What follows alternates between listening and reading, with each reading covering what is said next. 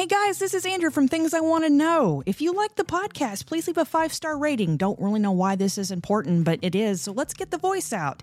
Also, don't forget to check out the podcast Paul G's Corner, a podcast where everyone gets a voice.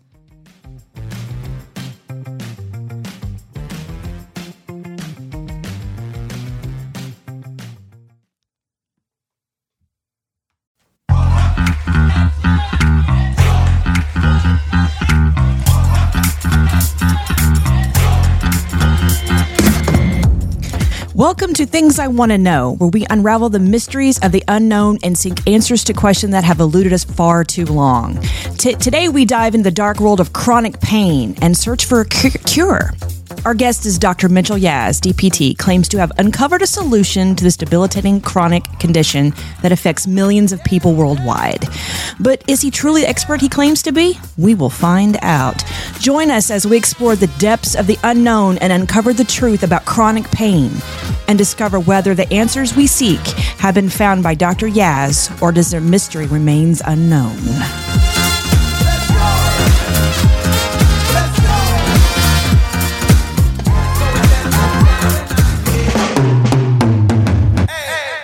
Dr. Yaz, how are you doing today?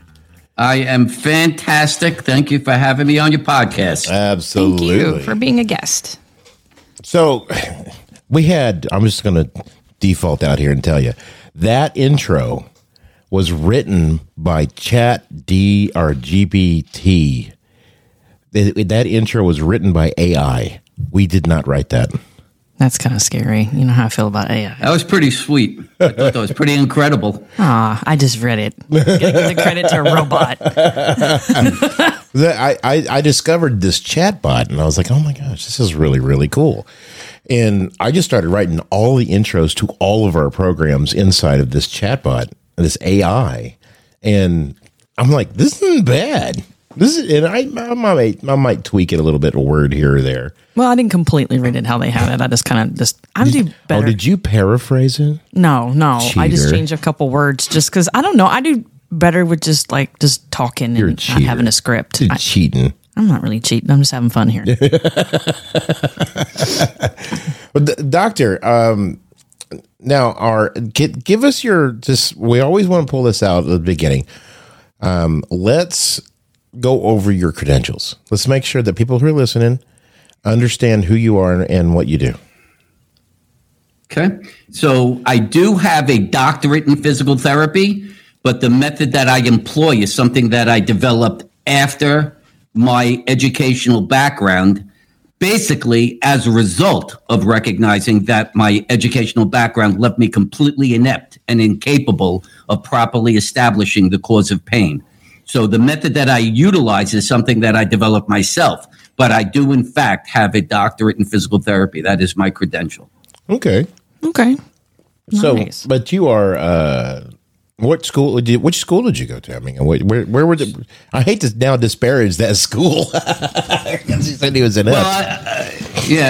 So as you'll see, as we go further into this, my preposition is not just physical therapy as a specialty, but the medical establishment as a whole is incapable of proper diagnosing the cause of pain simply because their primary mechanism is the MRI. And that's where my contention lies, is in the use of the MRI to diagnose the cause of pain. But I got my bachelor's degree at Downstate Medical Center in Brooklyn, and then followed up with a doctorate from New York Institute of Technology in Westbury, from New York. Nice. So, what is your specialty in chronic pain? Where is your focus? My focus is on establishing the proper diagnosis. And by definition, the proper diagnosis must mean identifying the tissue in distress, eliciting the symptoms that are being experienced. And to understand that principle is to understand that if you're having a heart attack, your heart elicits the symptom of pain at the chest and the left arm. You're getting pain at your chest and your left arm because the heart is trying to make you recognize it's in distress. That is the specific symptom associated with that tissue. And so if you can establish what tissue is responsible for the symptom by interpreting the symptom, you could establish what tissue is in distress. and then provide the appropriate intervention to resolve the distress, thereby ending its need to elicit the emergency signal of pain. So you do not treat pain, you treat tissues. Okay. Okay, that makes sense. So how would you do this for someone that, say, has osteoarthritis of the hip or knee or hands? I mean, how do you figure out what tissue's in distress? Because there's a lot of stuff in the hands, for example. Well, you had mentioned the hip, if you want to kind of just use that one. Let's start with the theoretical part. So let's start with some of the cultural predispositions that have been around for 100 years, which are completely baseless. Does osteoarthritis cause pain? The answer is no. It doesn't cause pain. That's a fallacy. It's been a fallacy from the beginning. Well, the definition of osteoarthritis is pretty much overuse of a joint. So the older you get, the more you are kind of using the joint. Because way back in the day, we weren't supposed to live past, 40? We were considered old age back then. Yeah.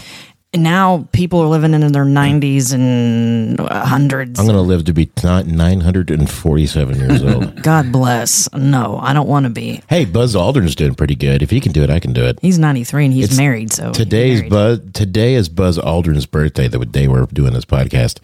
And he's turned 92 or 93. I can't remember. Crap. Anyway, but his wife is 60. Wow. It's probably what's keeping him around. Well, she for 60, she's not bad. She's very pretty, yes. Yeah, it's like, I can stick around for that. All right, I can do that. Because, I mean, so are you saying, oh my gosh, Paul.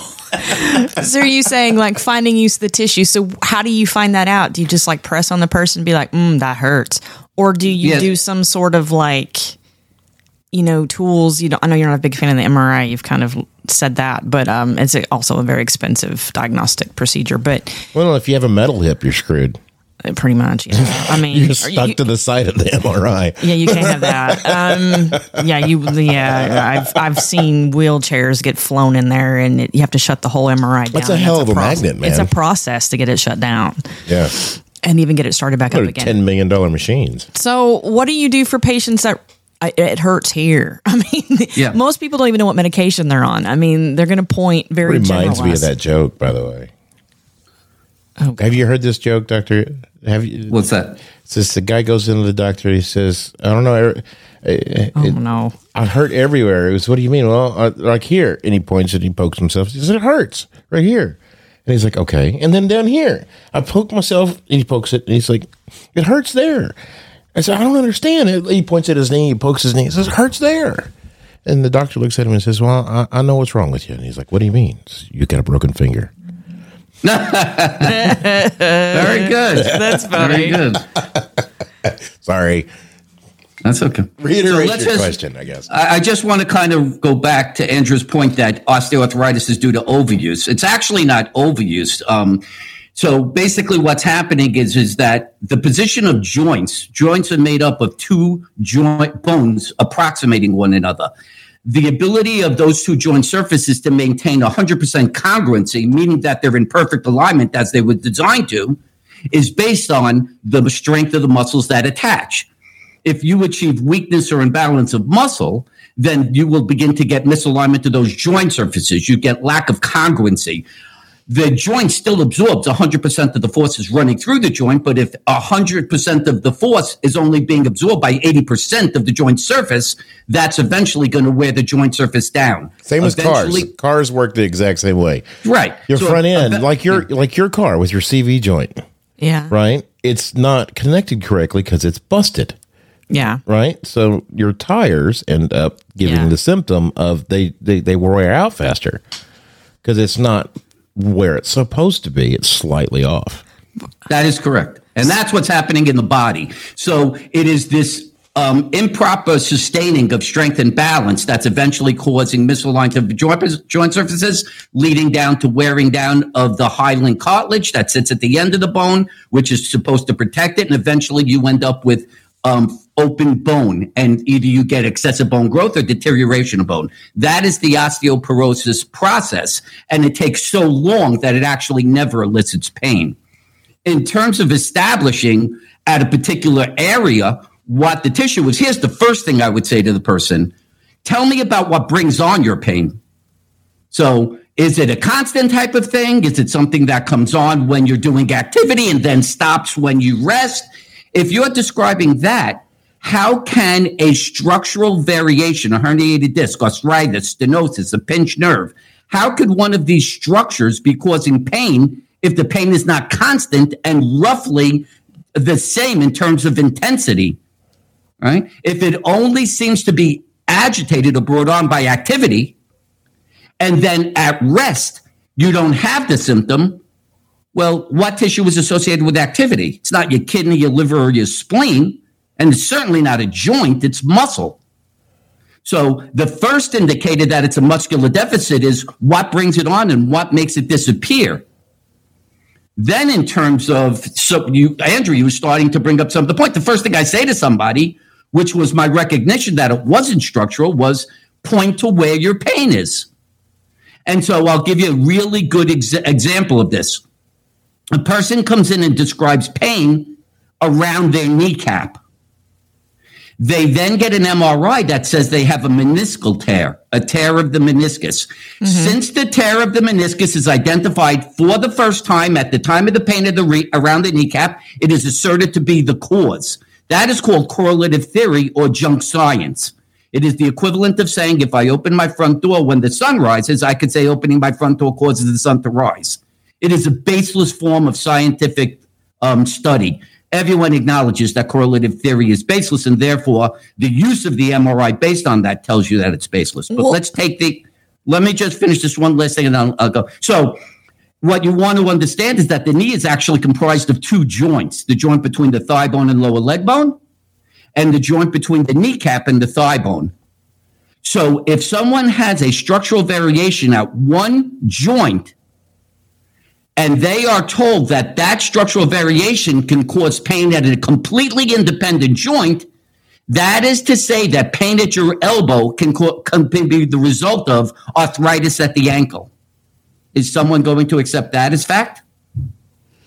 Okay, so explain for young people who get meniscal tears. They go in there, they do the little scope, they fix it, they go about their day, and they have no more chronic pain. Explain that. So there's a multitude of reasons for that. So this is a common concept that happens. 5 people actually got better from this, but the other 95% don't. So how do we explain the 5 that do? Let's go back to the theoretical basis. Of the people who have knee pain, 63% were found to have meniscal tears. Of the people who don't have knee pain, 60% are found to have meniscal tears. If meniscal tears cause pain, how do you account for roughly the same amount of people having meniscal tears with pain or without pain? That's the first step. So for me, though, I know I have a little bit of an experience with this on the patient side. I had I ripped whatever's inside my knee. I don't know what it is. And it would lock up. It did not hurt, but it popped constantly. Oh, my joints pop, all of them. No. This was a different kind of pop. Okay. I would walk, it'd go snap, snap, snap, snap. And then if I bent my leg too far, the cartilage from when I don't know. I mean, I'm just going by what the guy told me. This is 25 years ago, 30 years ago. The cartilage would flip over and cause it to where I could not extend my knee anymore. Mm-hmm. But it did not hurt until it flipped. But it was happening more and more and more because the tear got more and more and more pronounced. So that it was tearing more and getting bigger. So my knee was locking up at less and less of an angle. And I had to go in and remove that. And now I've been sitting on scar tissue since. Because he didn't put a knee replacement in because he's like, yeah, you're 25 years old. It's not a big deal. Yeah. And it still doesn't hurt. Mm-hmm. It still does not hurt. I don't have any knee pain. It goes crack, crack, crack, crack, crack. And when I get in an allergic reaction, it might hurt. But that's just because everything's swelling up and my wrists hurt and my other knee hurts and my feet hurt. Yeah, I guess you're having some sort of allergy reaction. Yeah, I'm allergic to everything. So I do, what he's saying, I don't know if I don't have any idea, but I just know from my experience, yeah, I had a knee that was completely torn in half. And it did not hurt until it locked up, and I tried to extend it. Then it hurt like a son of a bitch. But until then, it didn't hurt at all. So right. So let's look at what you're describing. You're describing the fact that your knee locked. Congratulations. That is the primary diagnosis that an active meniscal tear exists. Yeah. Of the people who are told they have a meniscal tear, how many people have locking? None. Virtually nobody. I've been doing this for 30 years. I've treated 15,000 people. He said it was pretty rare, and then he said it would happen over time. Most of the time, it was an old injury that he had to, but he fixed these things in football players and basketball players because they're tearing their knees up as they go. Well, yeah. It's part of so I'm good. I'm 100% on board. You had the symptom of the tissue in distress. You resolved the distress of the tissue. You ended its need to elicit the symptom, which was locking and pain. That's correct. I agree with that. But first off, number one, you could look at the concept as you have 60% of the population have meniscal tears who don't have pain. So how do you account for that? Is there something that could be described as a degenerative meniscal tear versus an acute meniscal tear? You'd have to account for it somehow. I think mine was an acute. Mine was an acute. Correct. That is correct. Is that right, Andrea? I mean, it's an acute. I mean, it tore. Yeah, it tore. And playing football. Yeah, that's probably more of an acute thing, I would think. Right. So the majority. Yeah, I'm sorry. Yeah. My question is to you is though, what are you saying that we basically need to just start finding the area that hurts, strengthen the muscles around it. Once it gets better, then you should have no more pain? What I'm saying is that for 40 years, the global population has been coerced into thinking that every time a structural abnormality has been identified, that is the equivalent of cancer, meaning its mere identification requires an intervention. Yeah, I do too. I get it. For those listening who don't understand, what he's saying is it's being overdiagnosed as something terrible when they're going to. I'm running into this all the time with my allergies and my asthma. They want to give me medicine for my asthma, and they go off the emphysema treatment, but I don't have that, and they can't diagnose me with emphysema because when they go in and look, they can't do it. But yet I have symptoms of emphysema. But the reason I have these symptoms is because of my allergies.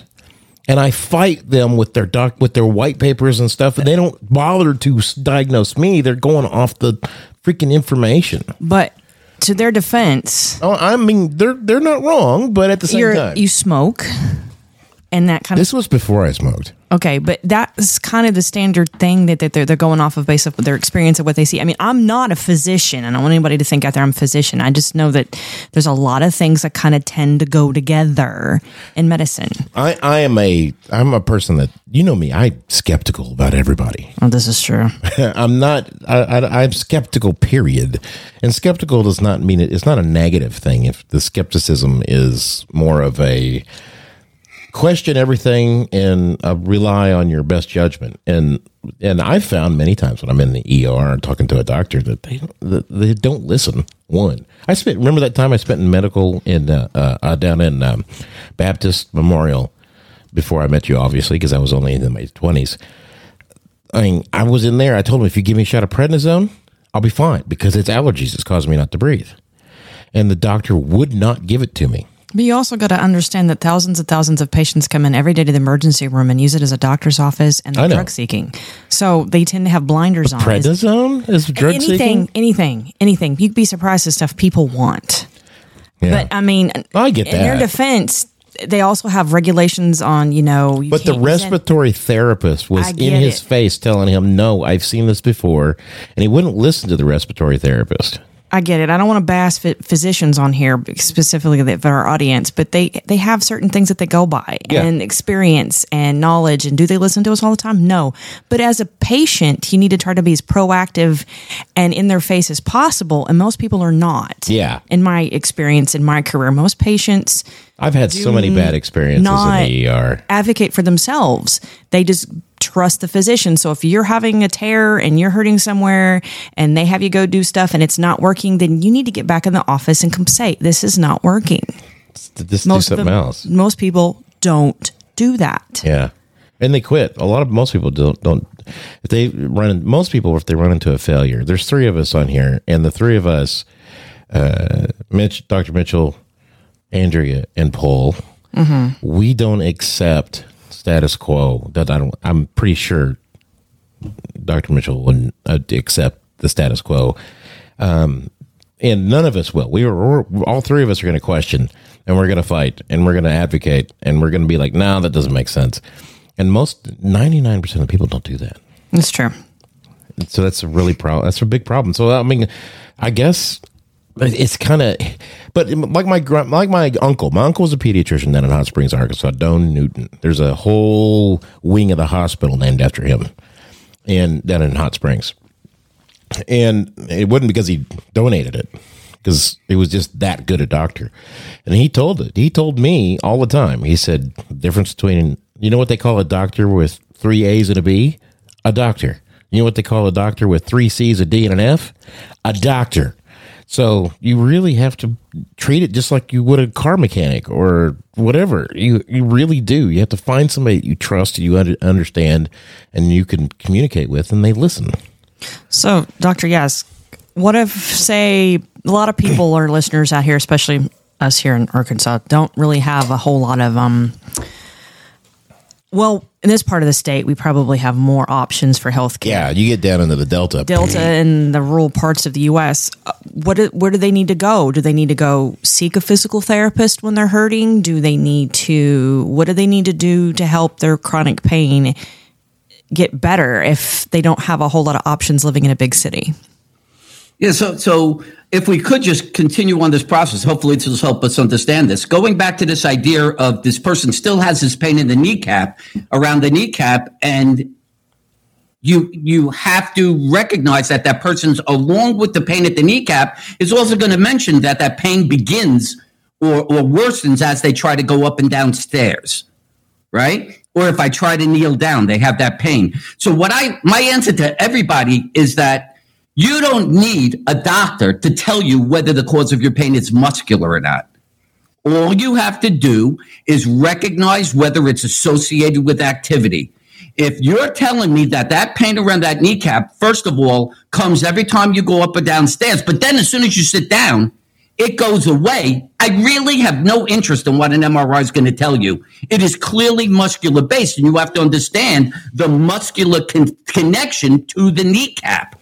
It turns out that the quadricep muscle, the front thigh muscle, can actually shorten if your hamstring is weak, the back thigh muscle, which in it being shortened will pull excessively on your kneecap, leading to excess compression when you bend your knees, such as going up and down stairs or kneeling. So if you can recognize it as muscular, then all you'd have to do to make that pain go away is stretch your quad and strengthen your hamstring. End of story. I don't need to enter the medical system to do that. Well, I don't need any doctor to tell me that. And sometimes it's also about adjusting your gait. Adjusting your gait can fix things too. But like I have chronic pain in my hip that happens because of the nerve that's been tweaked. And the doctor told me this is what happens in a lot of men that are a little bit overweight. The stomach pulls on the nerve, and when you walk, it hurts. And I lost weight, and it went away. He was right. And so, it could all, there's a multitude of reasons you could be hurting. But I would suggest, like doing what Dr. Mitchell here says, Try the easy stuff first before you go and get surgery and MRI and spend millions of dollars or thousands of dollars of your insurance. Well, try to see if it's something simple first. Well, with anything, before you have to have any kind of like surgery procedure, you have to meet a standard of care, LCD, and something else. It's this national thing where we look it up. Did you meet all this criteria? Did you have physical therapy? Did you do this? Did you do this? Yeah, the insurance company won't pay unless you do that. Yeah, exactly. So I would like to think that most people are getting that done and not just instantly jump into surgery. That's not the way it always happens. No, but I mean, like most people go to their PCPs, they don't want to send you to surgery right away. Then most of the time they know surgeons love to cut. Let's just be honest here. Yeah, the foot doctor I went to when I broke my foot, first thing he wanted to do is surgery. And I said, look, man, I don't want a pin put in. He says, well, I think we need to do it. And I said, no. I'm not going to have a pin put in my foot because I know what the cause of the, what's that spiral, that fracture that I had. Oh, God. Jones fracture. I had a Jones fracture. The Jones fracture was caused because of my gait and the way I sit. I know exactly what caused the weakness of the bone. And then when I stepped on that carousel at work that we spin products on, it made me roll my foot. When I rolled my foot, it just popped. It snapped that bone right in half. It didn't break the outer casing. That's the good news. So it was able to heal up fairly well. Because your bone has casings. It has a casing on the outside, and then you got your actual bone, and some have marrow, some don't, because not all bones have marrow, because they're not, doesn't need it. But I snapped the inside of the bone, and I know exactly why. Once I got out of the shoes I was wearing, and I stopped sitting with my feet on their side, and I adjusted my gait to where I wasn't walking on the side of my feet as much. I had to physically do it constantly when I walked. And guess what? My foot doesn't hurt anymore, and I don't have to worry about it breaking. But that's mostly it was the shoes that I was wearing. Had me walking on the side of my feet. Yeah. So what were you saying as far as, I guess let's go back to the meniscus tear you keep talking about. So what do you, so if people are hurting, do they need to like find the muscular cause and then from there strengthen the muscles that are causing the issue? But what if you do all that and you still have pain? Well, you need to get the right diagnosis, which is to understand the tissue in distress.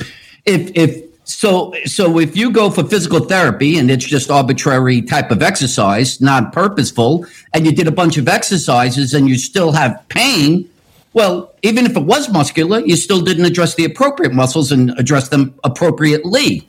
So nothing happens effectively without being able to identify the tissue in distress, right? That's ultimately what diagnostics is about. The point is, let's take a real obvious example. A person drops something on the floor. They go down, reach down, and their back goes into spasm. Now they're in the hospital.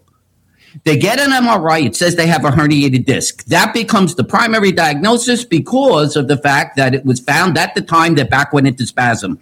So they're told, let's give you an epidural nerve block. Let's give you non-steroidal anti-inflammatories, all this kind of stuff. Then they're going to go for physical therapy, a chiropractor for adjustment. And it's all being based on this diagnosis of a herniated disc. But go back to the mechanism. All they did was bend down to pick up something. Does someone want to imply that bending down a singular time causes herniated disc? What was the cause of the wear of the disc? That's what you're after. No. The point is that disc has been there for 30 years. It was there from the beginning. The only reason he found it at this moment was because his back muscle went into spasm. That's the concept. So the treating of the disc has nothing to do with this. That's my point. My point is the identification of structural variations is a fallacy.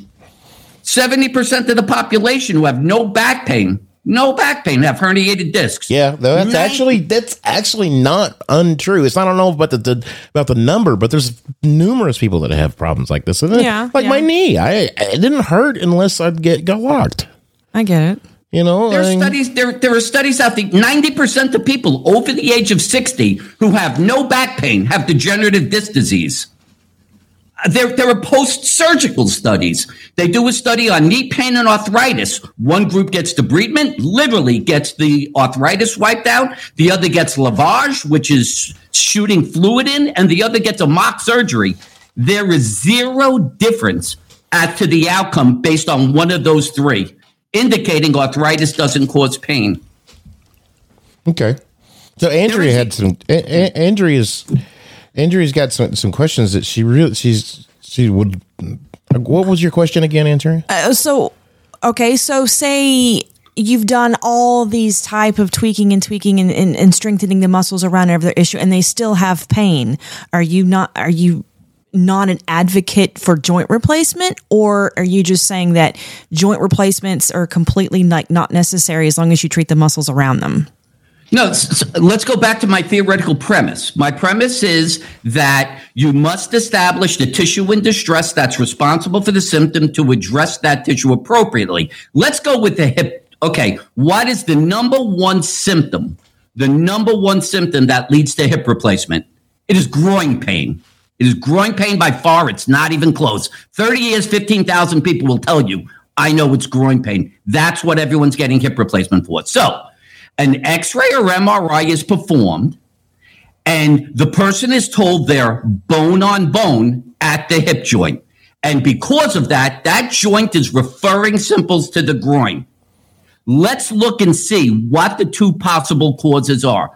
If, in fact, you are bone on bone, there means there is no joint space, the bones cannot move properly, and there must be a major loss of range of motion. And at that point where there's no longer range of motion, it should feel like a bone is hitting another bone. That is the physical presentation, the actual symptom of bone on bone. I've been doing this. I've treated thousands of people. Two out of thousands actually presented that way. Everybody else presented with full range of motion. So by definition, they couldn't be bone on bone. That's interesting. If you have bone, if they think it's bone on bone, but you have full range of motion, you shouldn't. I don't think. What do you think, Andrea? They shouldn't be able to have full range of motion. I'm not an ortho expert, so I'm only going based upon theory. But I've been told from my personal experience with what I deal with that. And your specialty was cardiac. So. Yeah. So I just know that a lot of times when it's bone on bone and they have like extreme pain and no range of motion, typically they want a replacement based upon how old you are. If you're too young, then they got to do other things, but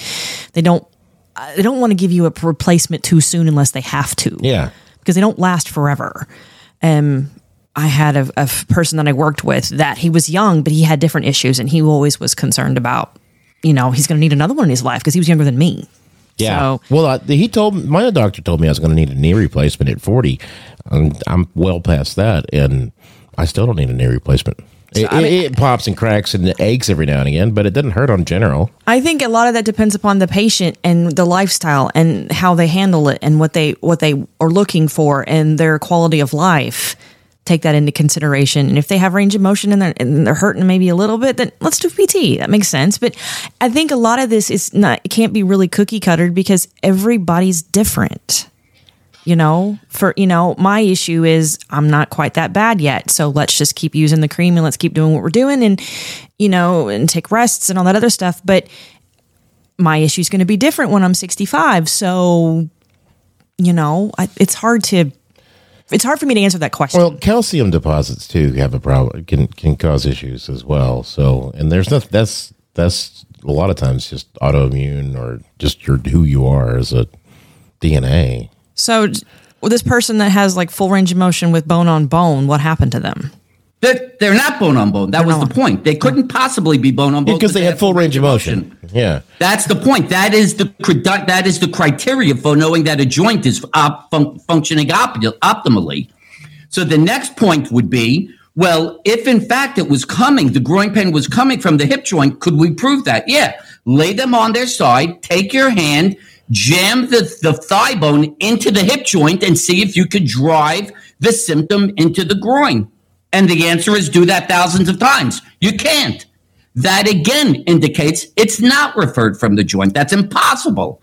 So I just proved by the person having full range of motion and that the pain is not being referred from the joint, the hip joint, that it's not possible that that groin pain could be coming. And I don't care if you give them 10,000 joint replacements, you're not going to fix their groin pain. But if I then go press into the groin area on the muscle called the sartorius muscle, and it elicits pain, then by definition, I just proved that that pain was point tender. And therefore, the tissue in distress is the tissue I pressed on, the sartorius muscle.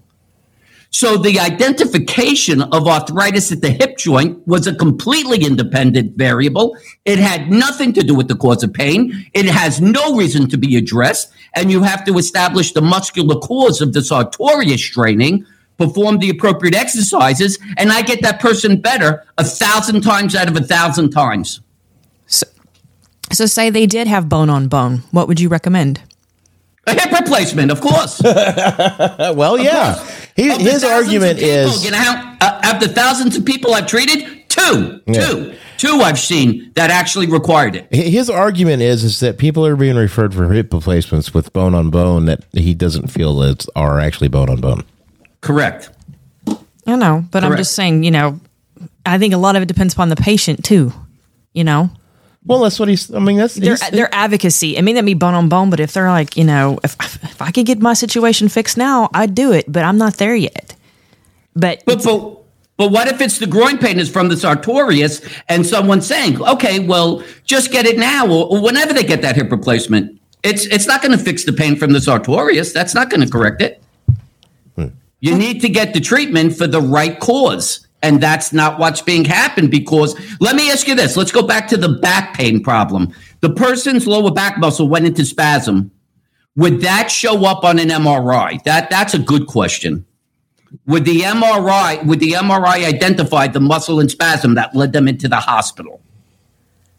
Well, I guess, I mean, it depends upon the age. No, a muscle. Can a muscle in spasm, a shortened muscle, a strained muscle, can that ever show up on an MRI? No.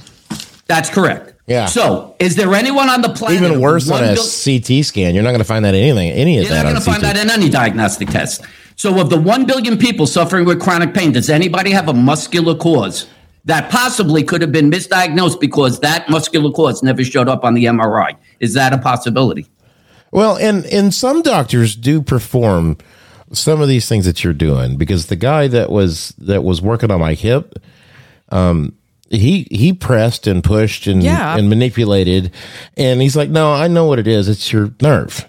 Because I've never because he couldn't cause me to go into pain just sitting there in the doctor's office. Yeah. And I told him it's only after I walk a bunch.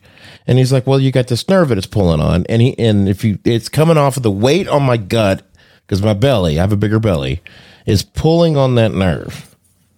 And I went and looked it up. I made sure that what he was telling me was actually a thing because I was like, I never heard of this.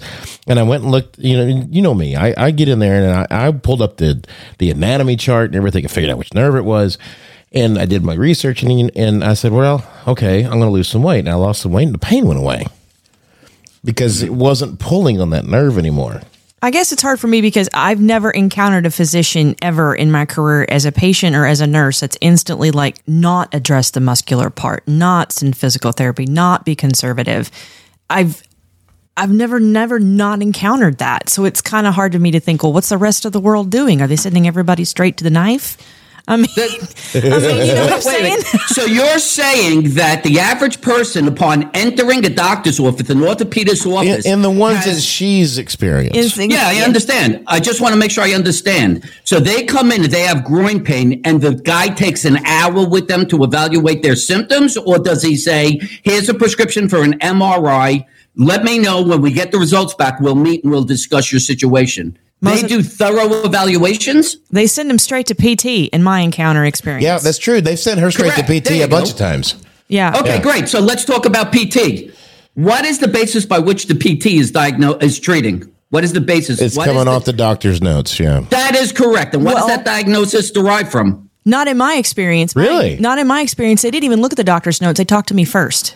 Then he looked at the doctor's notes. Well, in Northwest Arkansas, and this is true. In Northwest Arkansas, we have a different standard of care here on an interpersonal level because people here tend to not put up with bullshit. Mm-hmm. That's true. But in Denver, I found when I lived in Denver, especially when I lived in LA, people just do whatever they're told. But that's not the culture of Northwest Arkansas or Texas, for example. Yeah, Texas was that way too. Yeah, that's not the culture that we're living in these particular areas, and so it could very well be regional in the way that we talk to our patients. Because I do know that when a doctor comes in, because when I talk to the doctor I have now, he's from the north. Mm-hmm. And when he came in, it was interesting because he was like, wow, this is, I've never had patients actually ask me questions and make me explain myself before. Because he was still new when I first got him. About 4 years ago. No, it's 5 years ago. And so it may be that it's a cultural difference between just the people in general. Maybe. I mean, because the East Coast is a much different place than here. That is true. I guess for me, it's like be an advocate for your own health care. But I am when I've been in the emergency room, especially then in Little Rock and then out in Gravette. Neither one of those doctors would listen to a word I had to say. They're assholes to me. And the physical or the respiratory therapist and the other doctors had to get up their ass, and I had to wait in that emergency room for almost 20 hours to let that doctor get off shift. And the other doctor came in, the respiratory therapist sat with me. He didn't have to. Sat with me while I couldn't breathe, advocated for me to the new doctor that's coming on in the ER. Mm-hmm. The new doctor said, well, fuck it. We'll just give you a shot. And I was out in 15 minutes. I waited almost 20 hours because the doctor wouldn't listen to me. So, I mean, I've had some terrible experiences in the ER and with other doctors. So if a doctor doesn't listen, that's why I fired my last doctor, because he wouldn't listen to me. I told him this and this and this. He says, no, Paul, you're 45. This is what you're going to do. This is how we're going to do it. I said, yes, but I don't think that really applies to me. Can we talk about this? And he goes, nope, that's what the literature says to do. That's what you're going to do. And I said, yeah, but I don't have emphysema. I have an allergic asthma that I've had all my life since I was 10. And he wouldn't listen to me. So I fired him and went to another doctor. So my experience of having the PT actually talk to me before the notes, that's unusual, you're saying? Or in your experience? I've treated people from multiple states, 20 countries.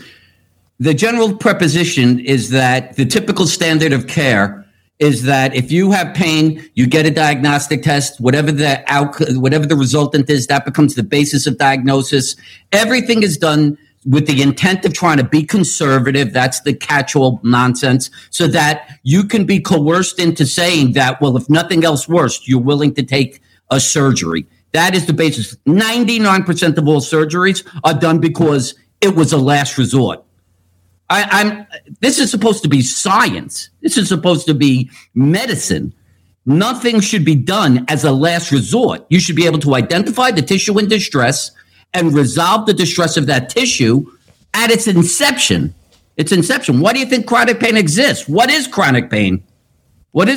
Chronic pain is acute pain lasting more than 3 to 6 months. Well, why is it lasting? The reason is because of misdiagnosis. Well, the tissue in distress not necessarily disagreeing with him on that one. I think it's probably true too. But isn't there some chronic pain that really is something completely different that no amount of physical therapy can fix? Well, first, let's keep making this clear. I'm not a physical therapist. I'm not endorsing physical therapy. I'm the antichrist of physical therapy. I have my own method. I've written 3 books. I've done a PBS special. I've treated 15,000 people in 20 countries regarding this. And you know what? That's my bad on that. We should have already covered that. You have your own special method, and let's get into that for a minute, and we'll come back to this question. Okay. What is your method? Yeah. Tell us what makes you different and what you've discovered that needs to be told.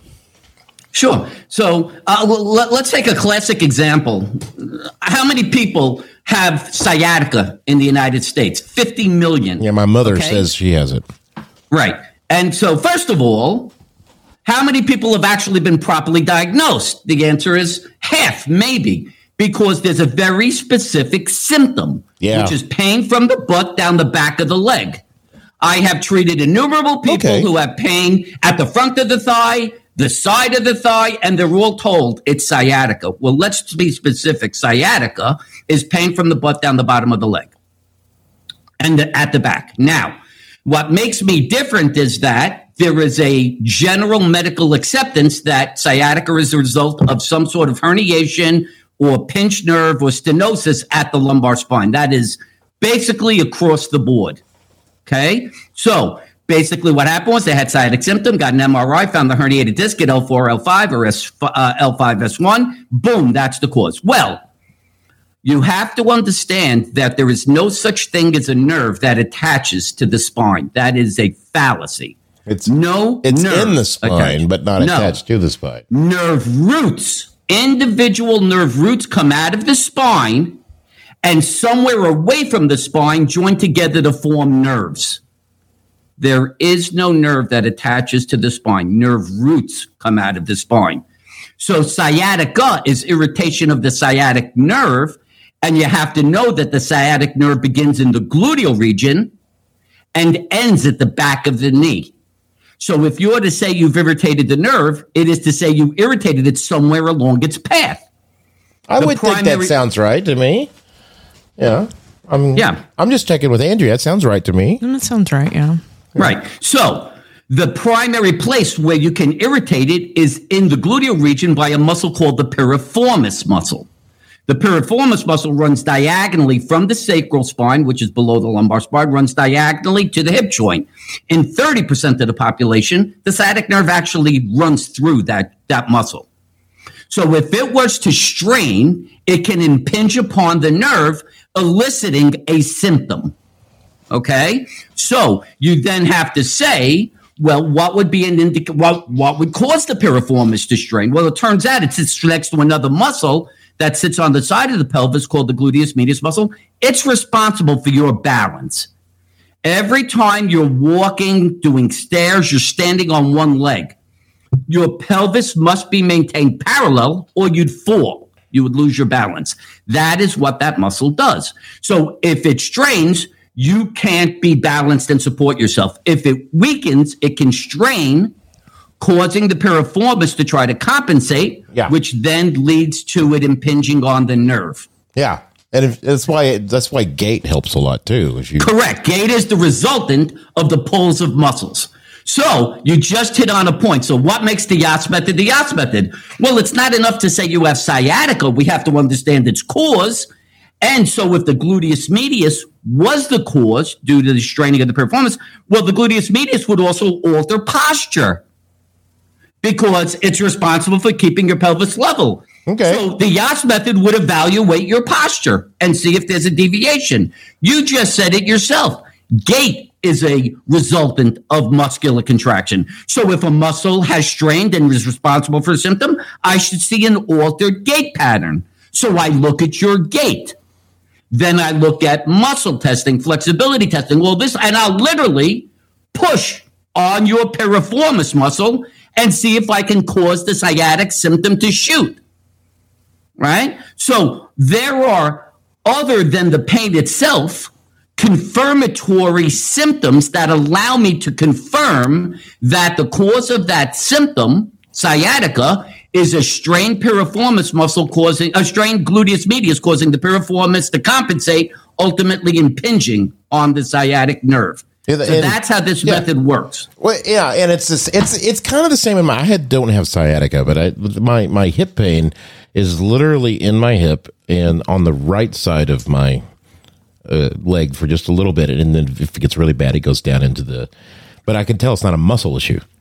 So no, but it could be a neurological issue caused by a muscle impinging on a nerve. Well, I think that's what's happening. And he, like I said, I lost weight, and it could be the fat has gone away, or my gait has changed because I no longer have to compensate for 10, 15, 20 pounds on the front lower half of my torso. Either way, it's when I lose weight, I no longer have that hip pain. That's true. So it's causing for every time you move, correct me if I'm wrong, every time you move, there's a certain set of muscles that cause that movement. If one of those muscles fails, the other muscles pick up that difference and keep the movement going. But it's going to change your range of motion just slightly, if not largely, because the other muscles, they don't pull on the same area. So to get that to go that way, I mean, it's like if you're punching. Yeah. If you're not able to use the muscles correctly, then your punch is just gonna make you cock your arm, or it's gonna make your hand. You have to, instead of keeping your hand level and pushing out, your hand may cock a little bit, and that means that you've got something going on with your arm muscles. This is what they taught me in boxing. And they look for these kind of things because if you can't punch right, you can't. You're not going to win any fights because you're not getting any force in that snap at the end of the punch. So as a layperson, are you basically kind of saying for people to avoid chronic pain and maybe like long-term issues down the road, it would probably behoove them to keep strength training and working out and keep your muscles strong to avoid this for when you turn, 45, 60, 75, whatever? Yes, 100%. So my point is that in more than 98% of cases, the cause of chronic pain is a muscular deficit, weakness or imbalance that is leading to an inability, as Paul just said, to perform your activities appropriately, which ultimately causes, as a result of compensation, muscles having to do more than they should. That's why they strain, elicit pain. They could cause pain. They could cause pain in joints. They could refer symptoms, or they can cause nerves to refer symptoms by impinging on them. Well, so that is... Go ahead. Oh, so that's the basis of most chronic pain. My answer is, well, why wait until you have the pain? I don't understand that. Clearly, there is a cultural issue that has arisen. So chronic pain began in the mid to late 1980s. It never existed in the history of mankind prior to that. He's talking about the drug seeking and things like that. Yeah, I get that. Yeah, that came after the fact. What was the result? What was it caused by? The advancement of automation, computers, phones, the whole idea of things being done less manually. Yeah, we're not hunting for our food anymore. Correct. We're sitting at a desk going, I'm half asleep. Bingo. Bingo. Chronic pain is a cultural issue.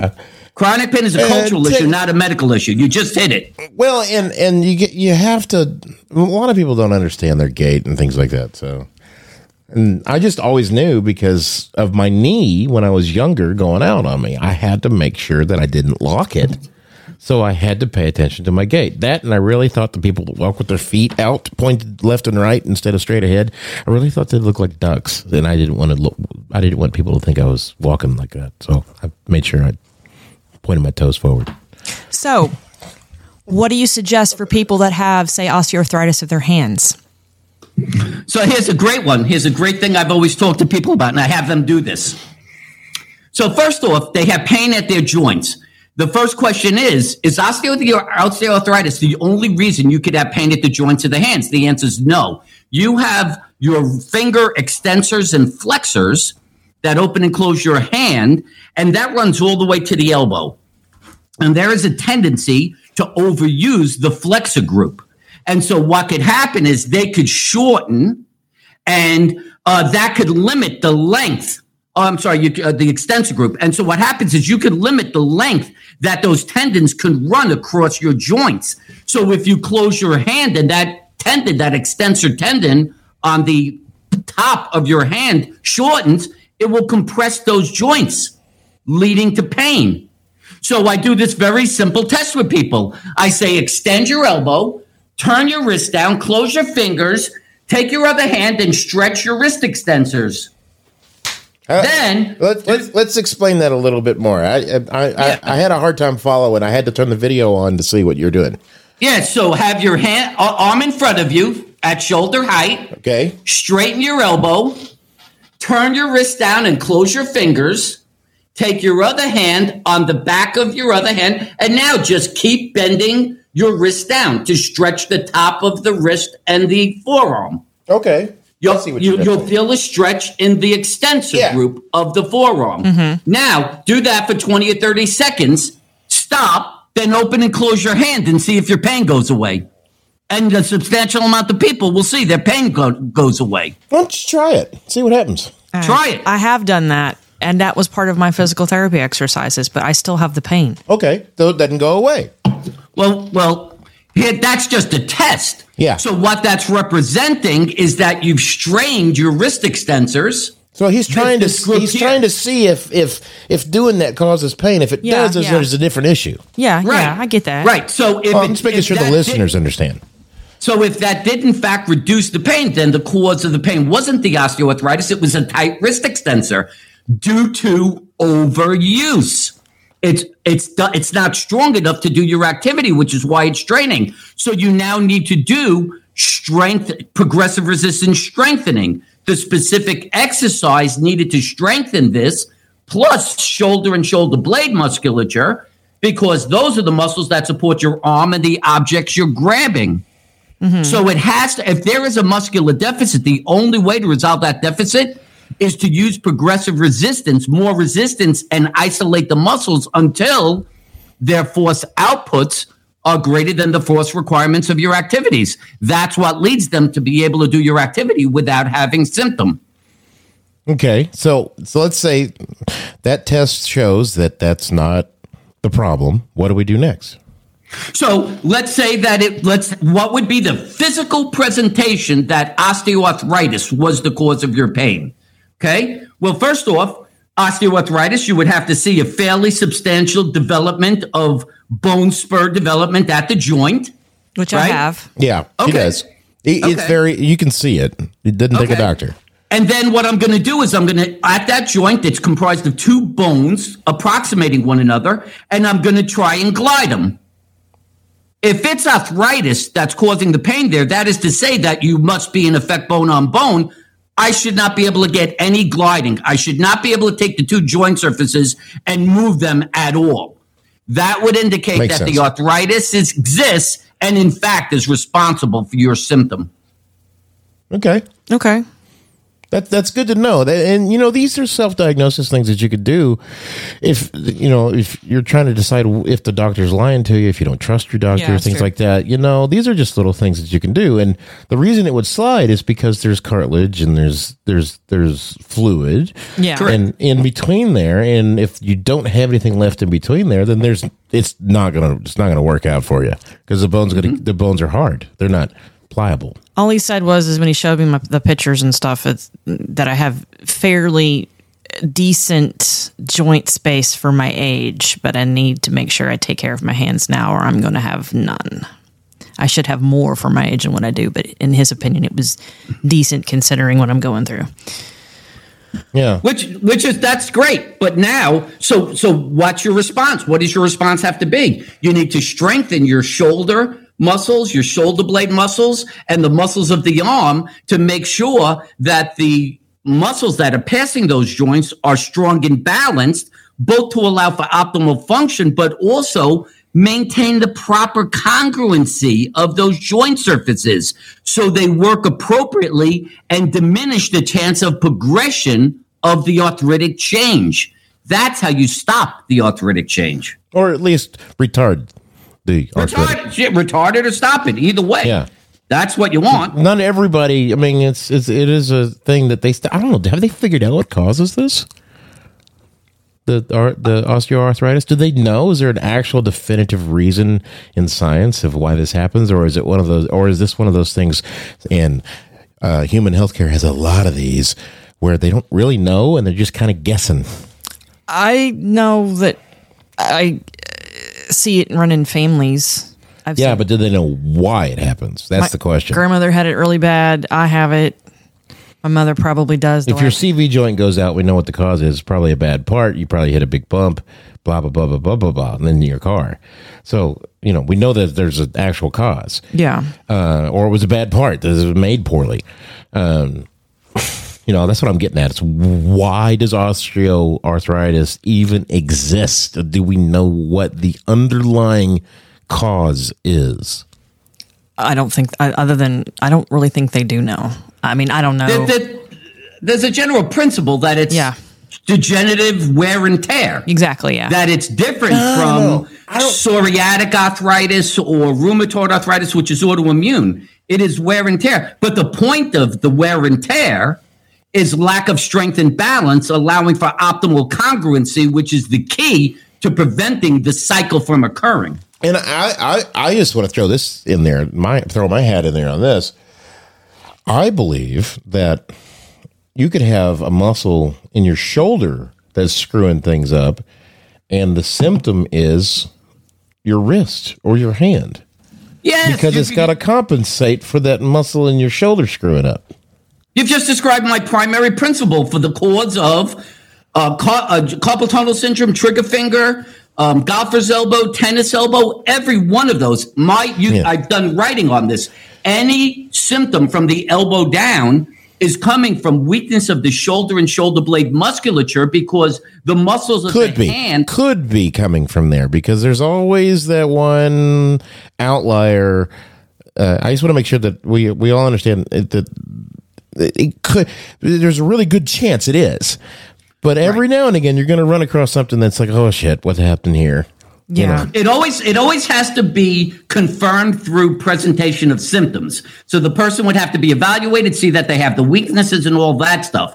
But I could tell you that through the treatment of thousands of people where I've developed these theoretical bases, is that the hand is designed to grab and manipulate objects. It is not designed to support the object. The weight of the object and the weight of the arm is designed to be supported by the shoulder and shoulder blade musculature. If they're weak, the person will end up squeezing harder, which causes the flexor muscles to overwork. And that's where you start running into these issues of golfer's elbow, tennis elbow, trigger finger, carpal tunnel syndrome. Yeah, when you're hitting a golf ball, you're supposed to relax the arms and let the inertia pull your arm.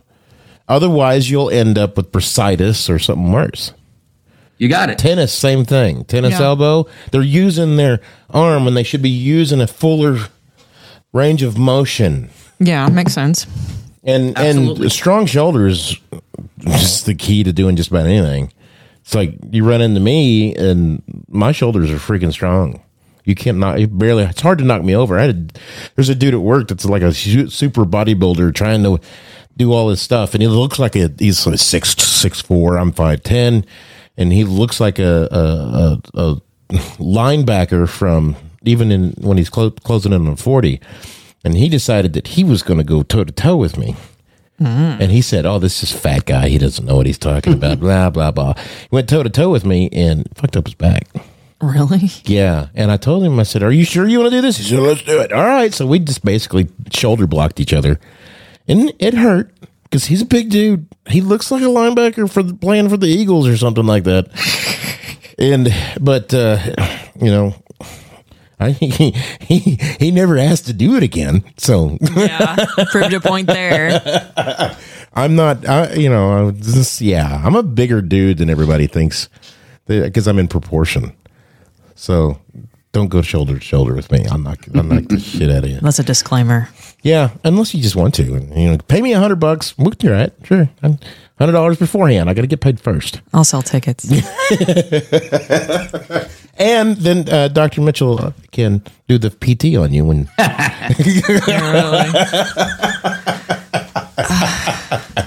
But it's shoulders. I've always known this as being.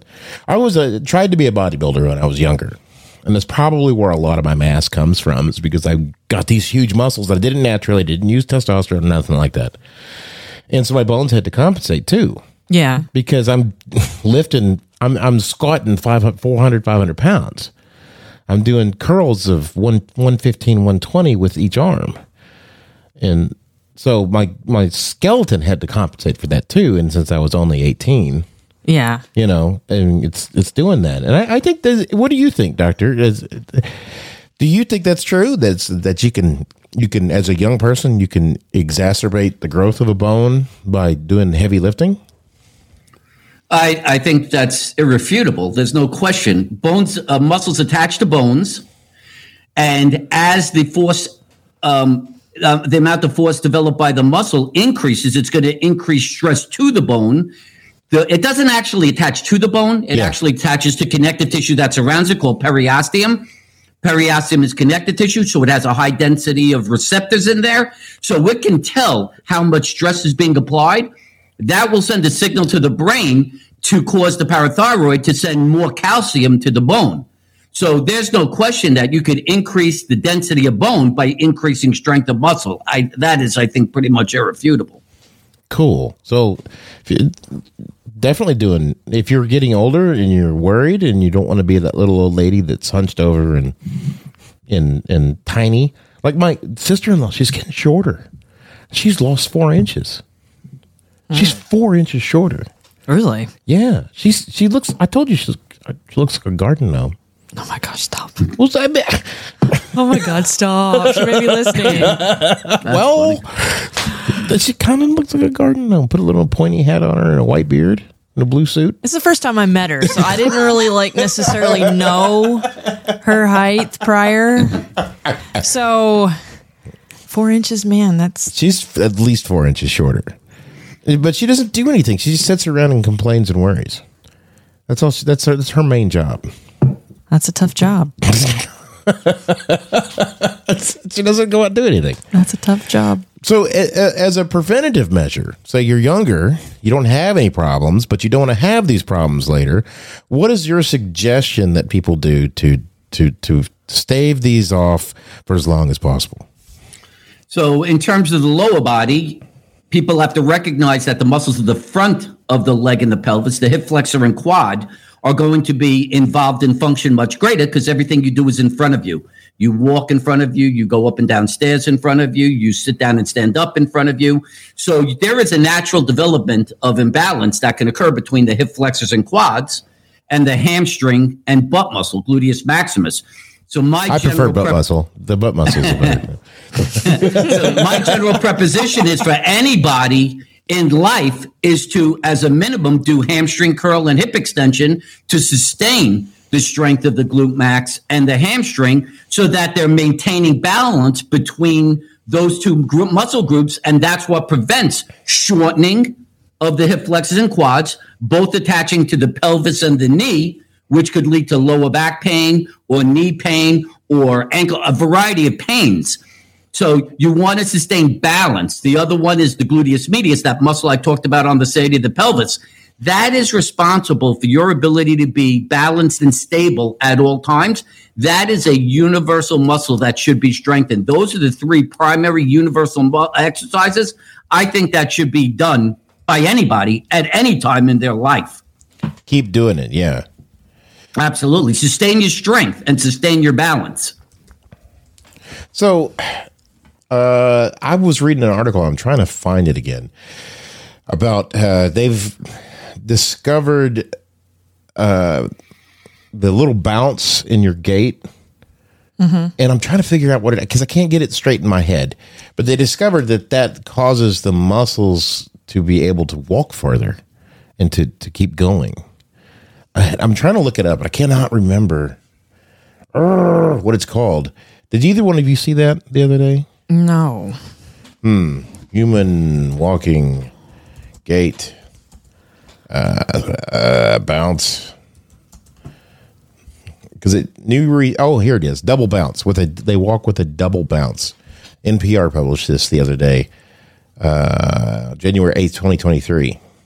It's interesting, and so they've discovered a new, which we all already know, but they didn't know, they couldn't explain it in like a white paper form. Yeah. So that's an interesting addition to our literature because they just confirmed it, which is weird. Why wouldn't we confirm? We've been walking before we figured out how to be doctors. So why didn't we already know this? That's the question I have. Well, it may not be a thing that people actually observed that it was a thing until either something broke or somebody was curious. Yeah. And, let's see, he says the function, it's Rejewski. I can't pronounce this man's name. So the thing to think about is our leg is a spring, and so initially when we hit the ground with our foot, the spring compresses, and so the force increases quite a bit, and we have the first force hump, and then we have a rebound. So the spring relaxes again, and our whole body moves up, and we fall back into the spring. I'm not sure this makes any sense to me. How about you? I'd have to read the whole article. Yeah. Well, this is just what the guy said on the radio program. Oh, okay. And this gives a second force hump, and we reached a peak of this hump just before the next touchdown occurs on the foot. And so this double hump force pattern is well known for decades now, but we didn't really know why it developed in this way. That's interesting. So I just thought I'm always reading these interesting little things. I'm not quite sure what that means. Do you have any insight into that? So what he's really referring to, I don't know about the bounce premise, but what you want to understand, going back to that gluteus medius muscle, is that it attaches from the side of the pelvis to the hip joint. Okay. So if it has tone, strength, if you take your foot off the ground to place it in front of you, that muscle can literally create an upward force on your hip joint. And so as you go to put that foot down, that hip can slowly decelerate down, and you absorb the force of putting your foot down by that strong muscle decelerating your leg down. That is kind of what he's referring to as the bounce. It's you took your foot, you're putting it down, and now you're decelerating your body weight onto that leg by that muscle, allowing that hip joint to come down. But let's say it's weak. Let's say your glute med's weak. You don't have anything keeping your hip joint up as you're putting that foot in front of you. So it's just hanging down. So when you go to put that foot down, it's going to come down with tremendously more force because it's not being decelerated down to the ground by that muscle. That excess trauma, you're not going to get that bounce. You're going to actually just have it drop. That is an excess force that has to be picked up by something. Yeah. And as a result, that could lead to bone having to pick it up, muscle having to pick it up, something going on. And that's why the gluteus medius being so strong is so important for walking. It literally, when that foot is picked up and put in front of you, it literally decelerates your body down and allows the leg to be decelerated down. So there's less force as you take that next step. Yeah. And if you don't do it right, then it's going to screw everything up. That's what you're saying. Correct. And the other point to be made about this is that, so up to the 1980s, everybody was very active. They were doing things. They moved forward and back and side to side. And so all your muscles generally was sustained in balance because you were doing a lot of movement and moving in lots of directions. Now everybody sits. So if you look at the muscles on the outside of the pelvis, your abductor muscles, they're much smaller than the group of muscles on the inside of your thigh called your adductors. Well, if you don't sustain the strength of that abductor muscle, the adductor, the inner muscles are going to be stronger and they're going to shorten. So when you go to put that foot in front of you, instead of being maintained hip width apart, they're actually going to move closer and closer to the midline, and you're going to start looking like you're a runway model, which is what most people end up walking like. And as a result, you don't have your skeleton, your leg directly below you, and it can't absorb the force of gravity. You're not having your bones absorb the force of gravity. You're having your muscles absorb the force of gravity. That is a load they weren't designed to take. And that's another reason why people are straining more excessively. They're not maintaining their hip width apart because they're not recognizing that the glute medius have to be strengthened to sustain that. Makes sense. Any more questions? No, Andrew? no. So give us your website and how to get a hold of you. And you also have a book that you're selling that's available mass market? Yeah, so I've written 3 books, and Everything I do. So I believe I'm much more of an educator than I am a practitioner. I need people to understand I've been given this gift of understanding that I've developed, and my responsibility is to create awareness of it so that people do have the opportunity to be out of pain. If you are capable of using one of my books, which are applicable based, then certainly you can use that. If not, you could also seek me for treatment, whether in person in Jacksonville, Florida, or through Zoom session. My website is Live Without Pains, plural, livewithoutpains.com.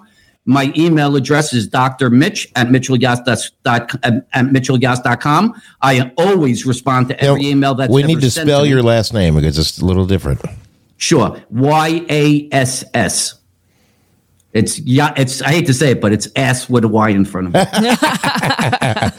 I've had that since I'm a kid. Well, I was listening to, looking at sound effects, and there's a sound effect it says yes, but he goes yes. Yeah.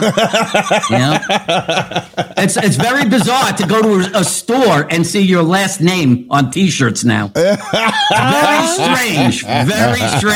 That's true. I didn't think about that, but yeah, it's kind of weird. But yeah, so livewithoutpains.com, Dr. Mitch at mitchellyas.com. I have a YouTube channel, Dr. Mitchell Yas, almost 300 videos people could reference. The books are Overpower Pain, the Pain Cure RX, and the Yas Method for Pain-Free Movement.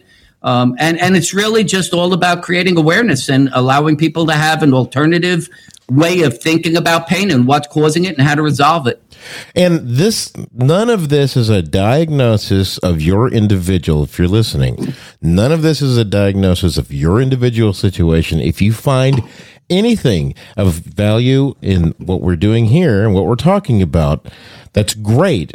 But you should always follow up and make sure it's the correct thing to do with your own primary care physician. That's correct. Otherwise, you could hurt. If you're doing something and you think, oh, I know what he's talking about, and you misunderstood, or it wasn't quite the way you understood it, wasn't quite exactly the way he put it, you could hurt yourself. And you don't want to hurt yourself. So always follow up with someone who is licensed and knows what they're doing. I would agree, most definitely. Because you never know. I mean, there's people out there that take drug commercials wrong, and it's like, no, that's not the way this works. Always follow up any treatment or anything you want to do with your primary care physician, most definitely. The last thing that any of us here on this program today want to do is to tell you something that's going to hurt you. That's correct. We want the opposite for you. So you need to make sure you're supervised, especially if you only have a cursory understanding. Like for me, I go do my research, but I also take very seriously what the doctor tells me. As you should. Yeah. And be an advocate for yourself. Always stand up for yourself and look at your damn bill see how much your insurance company is paying for that doctor visit, because you'll find that you would never pay $200 to go have somebody give you a prescription for antibiotics that you knew you needed, and you only went there because that's how you get them. Yeah. That's insane. You would never pay $200 for an office visit to get antibiotics just because you got a sniffle. I would never pay it. I'd tell them piss off, but I have to because that's the way it works. Unfortunately. Yes, unfortunately. So Dr. Yas, any last words? Any last words before we? No. You're so goofy. Anything you want to leave us with? Any good points or anything? So I think the point I always try to make at the end is I've treated hundreds of people who were suicidal, who were ready to give up and felt that they just couldn't live another day in their situation. My point to everybody is there is always an answer to every question. And just because you've gone possibly all the different standard ways of looking at things and you haven't gotten the answer, it's not to say that the answer doesn't exist out there. For God's sakes, never ever give up. It's not worth it. I promise you there is an answer to your problem, and you just have to constantly keep looking. It's there. You will find it. It's just a question of time, and just try to embrace the journey less than the end result, the destination. it's tough. I understand it. I've been dealing with this for 30 years, but suicide's just not the answer. Correct. I don't know how to explain it any clearer. Well, and please believe you can find your answer. Absolutely, and it's in correlation with what Andrea is saying, because he's also saying the sun's going to come up tomorrow. Yes. For a third iteration of this, the sun's going to come up tomorrow. You're going to have happy times again, eventually, and advocate means stand up for your damn self, and don't just take somebody not listening as, I guess I better do it, and I'm no good. I'm not a good person. I don't know what I'm talking about, and they do. Advocate means, I don't think this is true. I'm not sure that what you're telling me is exactly applicable to my situation. Can we revisit this a touch? That is advocating for yourself. Yes. And it's how and when you think the end is near, you want to kill yourself, same questions apply. Maybe this isn't the right answer. You know, I mean, if you've got end stage pancreatic cancer, I don't know what to tell you about that. But if you're going to kill yourself over some chronic pain, and that chronic pain is coming out of a joint or something, it's not coming out of like a pituitary gland that's killing you, because that's it's not what we're talking about here. We're talking about joint pain, we're talking about body pain, muscle pain. We're not talking about your stomach's rotting out. That's not the subject of today's. The sun will come up tomorrow, man. It's not worth it. You'll have happy times again. Buzz Aldrin's 93 and he's married to a 60-year-old hottie. So you'll be all right. Just think about that for a minute. So Andrea, what do we have coming up in the future? Do you know? February 4th, we have a gentleman that we're going to talk about psychedelic mushrooms. This is when we actually interview them. So but usually 2 to 3 weeks after we interview them that it comes out. That's true. Yes. Yeah. That's right. So we have some guy, a Jedi guy. We're going to have. No, we have a whole group of Jedi. Oh, that's right. 2. No, like maybe even 3. Really? 3? Oh, I was thinking there was just 2 people, 3 or 4. That'd be kind of cool. Yeah, they believe that the Jedi religion is a religion and that's a way of life. And the whole thing behind that. Well, I still have questions, so I want to ask some more on that. So, in industrial espionage? Industrial espionage. That's the old samurai. Oh. Yeah. They did that too. Not only did they chop your head off, they also did industrial espionage. Jeez. That sounds scary. Brain coach, the Feuerstein method. I'm probably butchering that. So we're going to figure that out because I don't have any idea. A lot of times we don't go into this, especially psychological stuff. We don't generally do any pre-research. We just ask them, "What the hell are you talking about, boy?" Yeah, teach me. In a Chinese jail.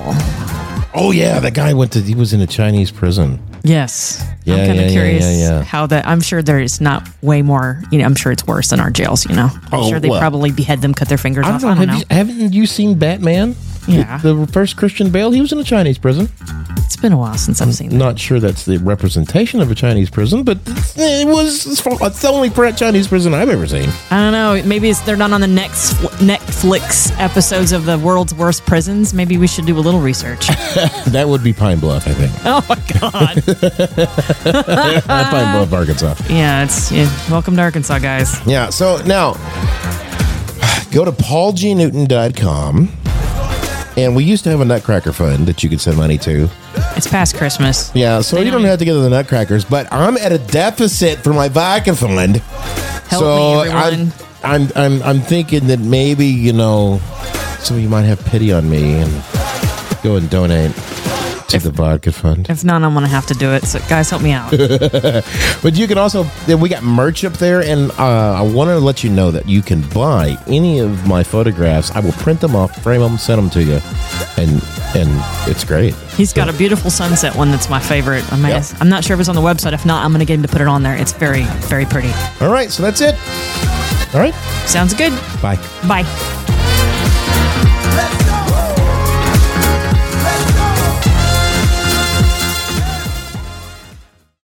Andrea and I need your help. If you like our episodes, please give us a 5-star rating and a review. Not sure exactly how that helps us, but it does, and it makes people want to listen when they see that 5 stars and a good review from you. So go to wherever you're listening to your podcasts, Apple, iTunes, Spotify, iHeartMedia, wherever, and hit that 5 stars.